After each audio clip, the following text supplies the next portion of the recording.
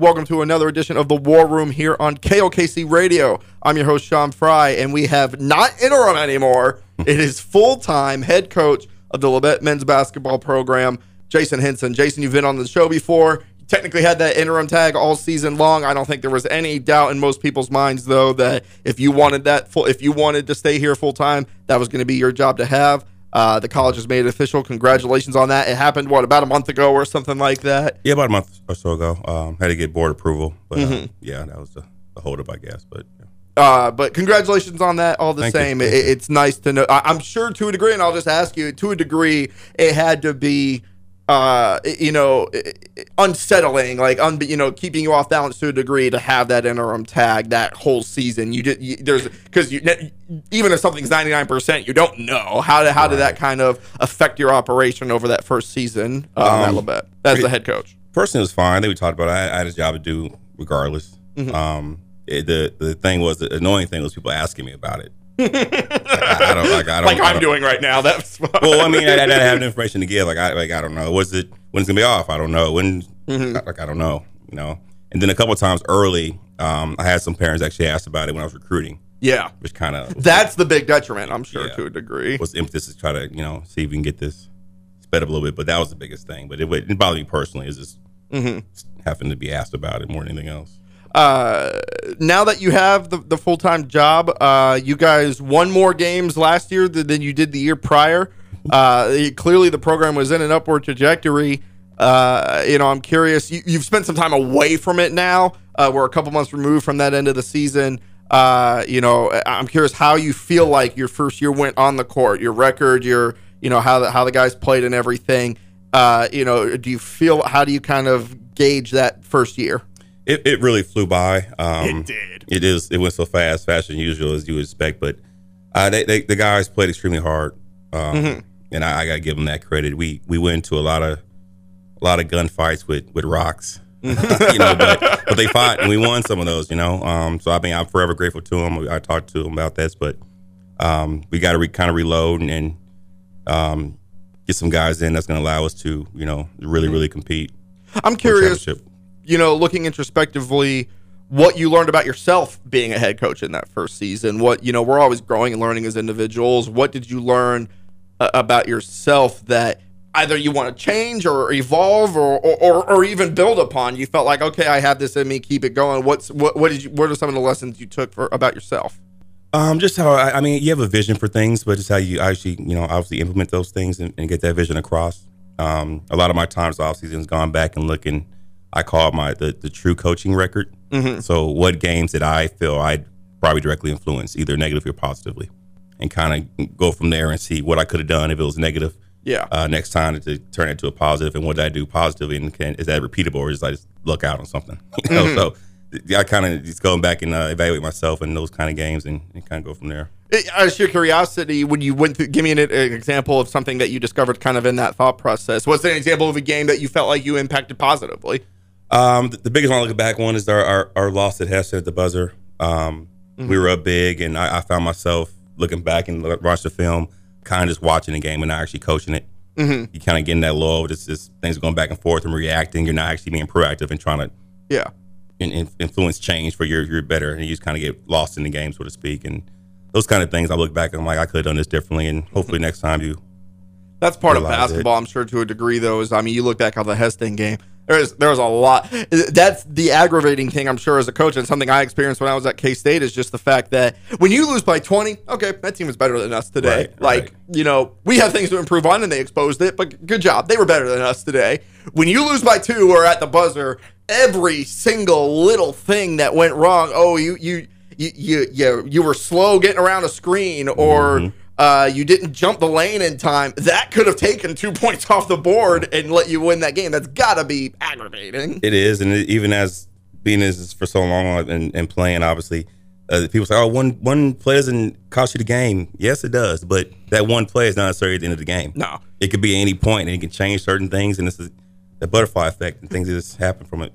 I can't remember exactly when it happened. I know he was with the Lakers, but LeBron James, it was, how the NBA, they do those last 2-minute reports from referees regarding calls if the game was within a certain margin, and the NBA will come out and say, well, okay, well, this call, at the 150 mark was accurate because of this reasoning, and they'll break it all down. And, any step in the direction of transparency, I think, is a good thing. I'm not objecting to the existence of those. But LeBron's biggest criticism of those 2 minutes reports was, where's the second quarter report? Right. Because you're reinforcing the stereotype that the last few minutes of a game were more important than anything else. Mm-hmm. We may have lost the game with a few missed executions in that second quarter that let Golden State go on some 6-0 run, that if we take those away, we still win this game. And that's a big, and I've tried to do that. I've tried to maintain that with, my coverage, of basketball in the paper is, if someone hits a buzzer beater, it's an exciting play. Good for them. You want to highlight that. But, just because, you gave up a play late doesn't mean you didn't miss that screen in the second quarter. Right. It adds up, and basketball is kind of a deal where I was talking to a coach. I was down in Dallas, and he was telling me how they lost early in the year in a buzzer beater. And I told him, you look at those things, and sometimes when you win on something like that, you're kind of happy, but you're not, because, at some point it's going to even out. The basketball guys are going to get you back at some point. You're like, dang, that's a good shot, but we're going to get it back at some point. It's going to kill you, So I went to go watch the Thunder play you got me on name dropping for last time you were on here. You're going to give it for me again. My college roommate Rodney Magruder plays for the Pistons. All-time K-State great, by the way. Absolutely. Preach. Yes. But he was they were playing in Oklahoma City at the end of March, so I went to go watch the Pistons play the Thunder, and I was sitting with one of my friends, Martavius Irving. He's a realtor in Wichita now. He was on those same K-State teams, though. And there was a play that happened where one of the Thunder players just didn't really hustle for a loose ball, and Detroit got it, gets it up in transition, and they hit a three from the wing.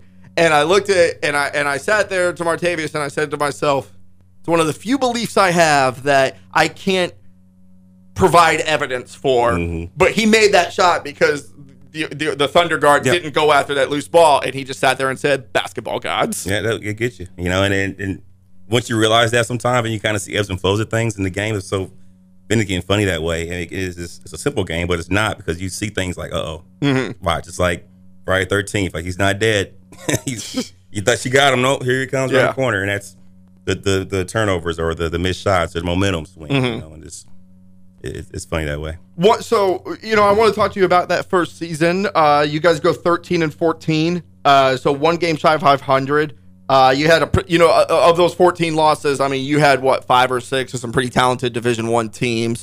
So, there's a lot of schools out there that instead of 5 or 6 tough D1s, you're playing 5 or 6 JVs, and all of a sudden your record is 18-9 instead of 13-14. Were either those two teams tangibly better than one or the other?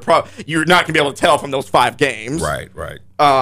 But what stood out to me, and I asked you about it towards the end of the year because the trend really just started to solidify, particularly in conference play. You were so much better at home than on the road. Right. You didn't get a true road win at all last year.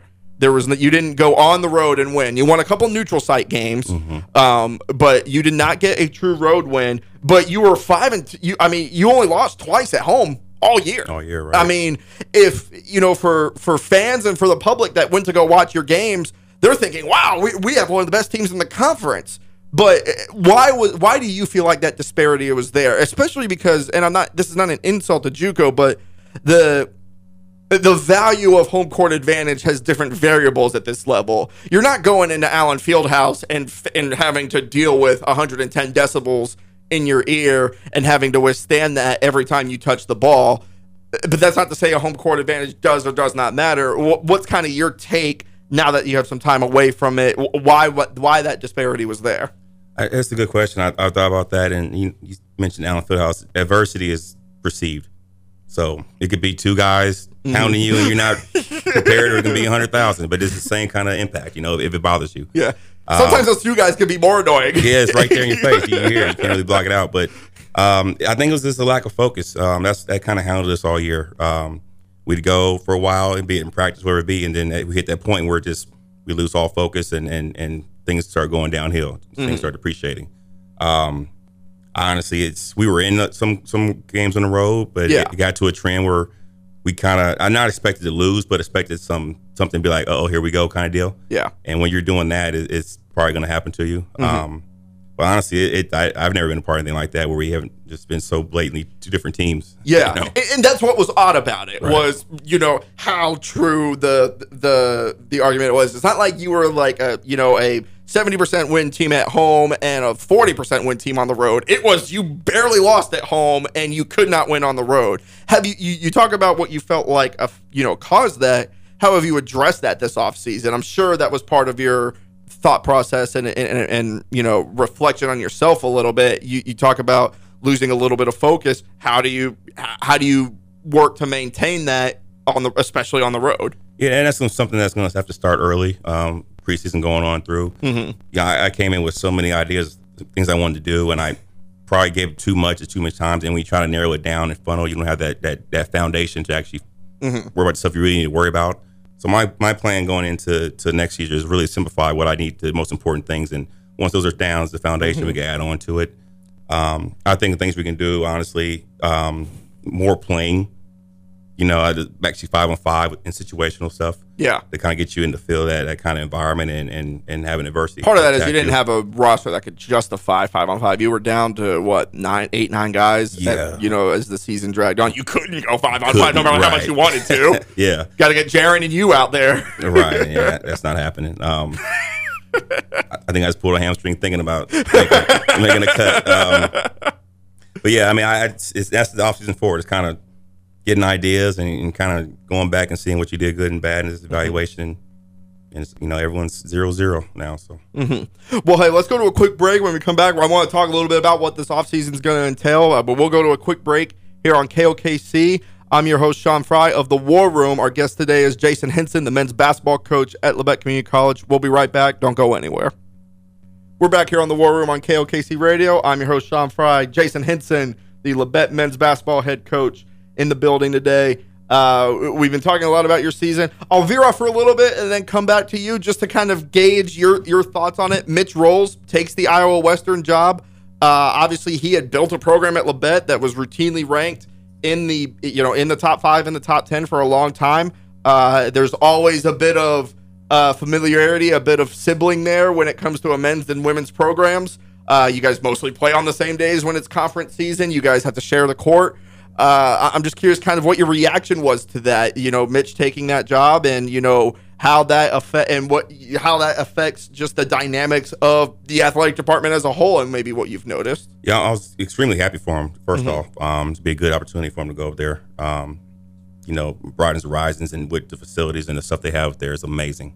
Iowa Western may very well, for its scale, and maybe even scale up, aside, they probably invest in their athletic department more than any other junior college in the country. Right. It's amazing. So, yeah. And another, Jayhawk coach, Andy Shaw from Allen. Got the men's job. Yeah. So I have both of them, both really good dudes. And so to see Mitch do that was great. Honestly, it's going to be a little different. I'm not seeing him around, with his girls around. It's always happy for their success and what they did.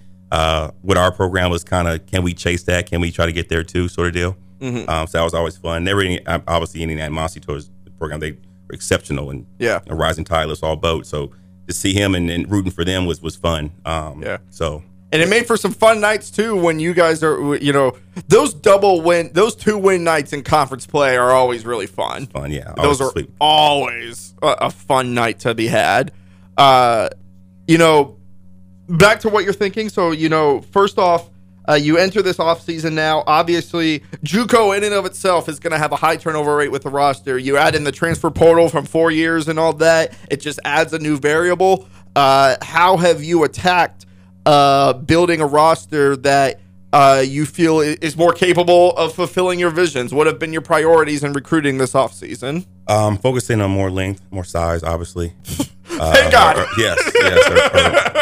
Our biggest thing. And a lot of those games was not rebounding, which killed us, and I thought it would be the thing that hurt us early when I first got the job, and then it kind of didn't hurt us, and then it did at the end. So, but this size, length, athleticism, we're gonna ramp up defensively, and that's gonna be fun. And we got some talent coming in, some athletic guys, some things that I don't think it's actually been here since I've been here. So, skill wise and athletic wise. So I'm excited about it. I thought you guys ran, good offense last year. I liked watching you guys play. There was nothing about your offense or your defense for that. Honestly, your defense, you played pretty high-octane defense when you felt like it was appropriate. You guys love to press the ball, but you almost did it because you had to, because you couldn't just sit in a half-court offense because they'll eventually get the ball into the paint, and you've got 6'7" going up against 6'4", at bare minimum, and that's not tenable in the aggregate. So I feel like you had to make up that deficiency by pressing more and creating more turnovers. Yeah, and my thought on that is with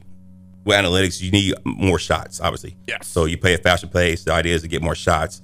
So my thought was, okay, we're going to play sound defense on the end, but if they shoot, they're probably going to get the rebound, and that's a less shot for us and one for them. Yep. So it's kind of doubling what the outcome would be. So I figure if we're going to press, maybe we get some steals and extra shots, and they don't get to shoot. So that, it flips the whole scenario around. I mean, it's a simple equation. That's one thing, people ask me what made Mitch such a great coach at Labette. Obviously, he was a great recruiter on the women's side. What I felt like he was best at X's and O's wise was getting more shots than the other team. You don't have to rebound better or shoot better, or you can be worse at everything. If you take more shots than the other team, you're going to have a dang good chance to beat them. It's simple, yeah. Yeah, so. I mean, that could hide any deficiencies if you're taking 10 more shots a game. Right. You talk about adding size. Size has got to be, I don't want to say few and far between, but size that is, both athletic and capable of playing the game and aren't just project players, it's got to be rare at the junior college level. How do you kind of go about finding that size? What are some of the things that you look for? Because obviously that was a deficiency of your roster last year. You just didn't have height. And if there was a guy on the other team that was 6'8", 6'9", and he genuinely could go in there and rebound and bang in the post, you didn't have anybody to match up with him outside of doubling down on him. Right. How do you, when you're looking to fill that gap, how do you, outside of just what it says on paper, what do you look for? Honestly, at this point now, I mean, more than rim protection, it's more rim deterrent. So I don't need to go get off the glass every time, but I need to be a presence there, just give time to think, or just try to change a shot or make a floater that you, instead of going to the rim or whatever it may be. Yeah. So that's the kind of priority. And if you can find something extra that can go get it and command the glass and all that, great. Yeah. But it's really just the ability to have what you can't teach. Yeah. If 5 times a game your sheer presence turns drives to the rim into mid-range shots, there's probably 6 or 8 points off the board for the other team. Right.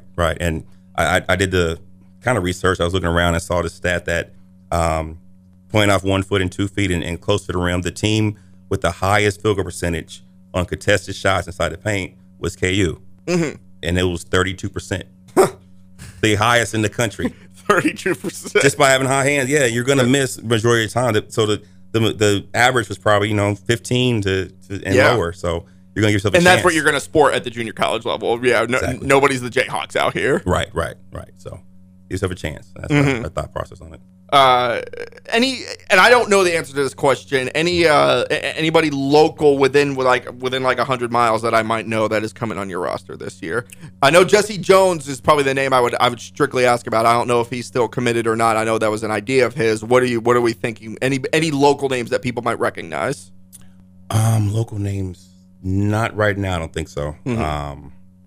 We kind of missed the boat on a couple kids that we were trying to get that ended up going locally. The kid from Independence. That Easton Ewing kid? Easton Ewing, yeah. Is he going to basketball? I've always thought baseball was his primary sport, but I mean, cards on the table, he needs to go play college basketball. Right. I thought it was basketball. And then the Richardson kid, I think from not Columbus, but I'm blanking on the school he went to. 6'5", 6'6" kid.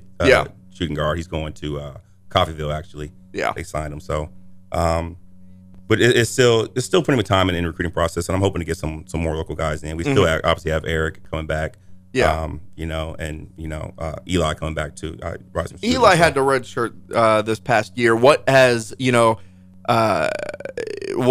Eli's evolution been? What kind of role are we expecting out of him? What do you kind of see as his ceiling, so to speak? He'll be going into athletically his first year at Labette this coming winter. Right. He's still an excellent knockdown shooter. That's to be the biggest threat he can provide. Him is still building strength and You know, you can practice with the guys, you can do certain things, but actually seeing the game speed and being in those games is a huge difference. So he's basically still a high school kid coming in next year. Yeah. Eli Heston, by the way, for our listeners. Yeah. So, you know, just getting him up to speed, and the preseason to be really big for him, especially the jamborees, to get that speed of game back again. But I'm expecting him to be a huge, you know, plus for us, especially knocking down threes. It's unreal sometimes when he gets going, how he can shoot. Another local guy I'll ask about is your assistant coach, Jaron Dixon, guy out of Parsons. Man, you know how to sell your program. I wrote a story about him being hired as the assistant. It's one of the most shared stories we had on the web this year. Right. Gotta play to your audience. You know, anybody who enters the college coaching profession, there's learning curves to be had for anybody. You know, especially at the JUCO level, I would say probably for anybody, it's recruiting. You got to learn how to not just develop relationships. He's great at that, but I mean, just the sheer logistics of it. Where are these tournaments? How do you know, what's the proper decorum for going up to athletes, stuff like that. Right. What's that process been like for him? He's been, you know, showing up every day and trying to learn, ask questions. And that's the biggest thing, you know, obviously the relationship building, he has that down pat. He's the unofficial mayor of the town. You know, everyone knows and knows everybody. Exactly what he is. But he's done real good at his, and I've been talking to him, and he's recommended players to me, and I'll explain to him yes or no, and, you know, kind of help him to see talent-wise what I'm looking for and what is actually college material, so to speak. But he's brought some players to the fore that we're actually working on trying to get. So he's done a good job in that aspect, and he's learning every day, which is all you can ask for. Outside of basketball, I mean, obviously you had been at Labette Community College for, what, 4 years as the assistant before you took over as head coach? 4 or 5? 6? See, it's all blending together for me at this point.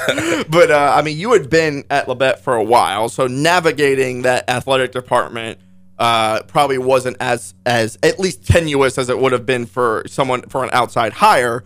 But now that you're the head coach, what has been kind of that process like? Just, I'm sure there's different paperwork that you didn't know that Jared Stanford had to do every day, stuff like that. What's been the biggest learning curve in terms of just being a head coach in a college athletic department been for you? It's supposed to be mostly clerical, just rules and different tendencies that you don't, I mean, you know, things that you don't really think about that makes sense to you, but, you know, you see behind the curtain, sort of speaking, you're like, okay, yeah, that makes sense. And just, Keel's been obviously a great help, and he's told me things, and I kind of put myself in the guy's shoes. I can tell them that something's going to happen. I might think, no, that's probably not going to happen. And it happens exactly because he's seen it so many times. And he's told me things that helped me out beforehand, and he's told me things that I probably said, maybe not. And it's turned out to be true. And he's been, you know, really, really helpful with that and patient with me. And I like to learn on that side of things. And obviously that affects everything else because you got to deal with that, and you got to deal with the undercourt stuff. And it's a lot. But it's been fun, you know, honestly, you know. It's been fun. So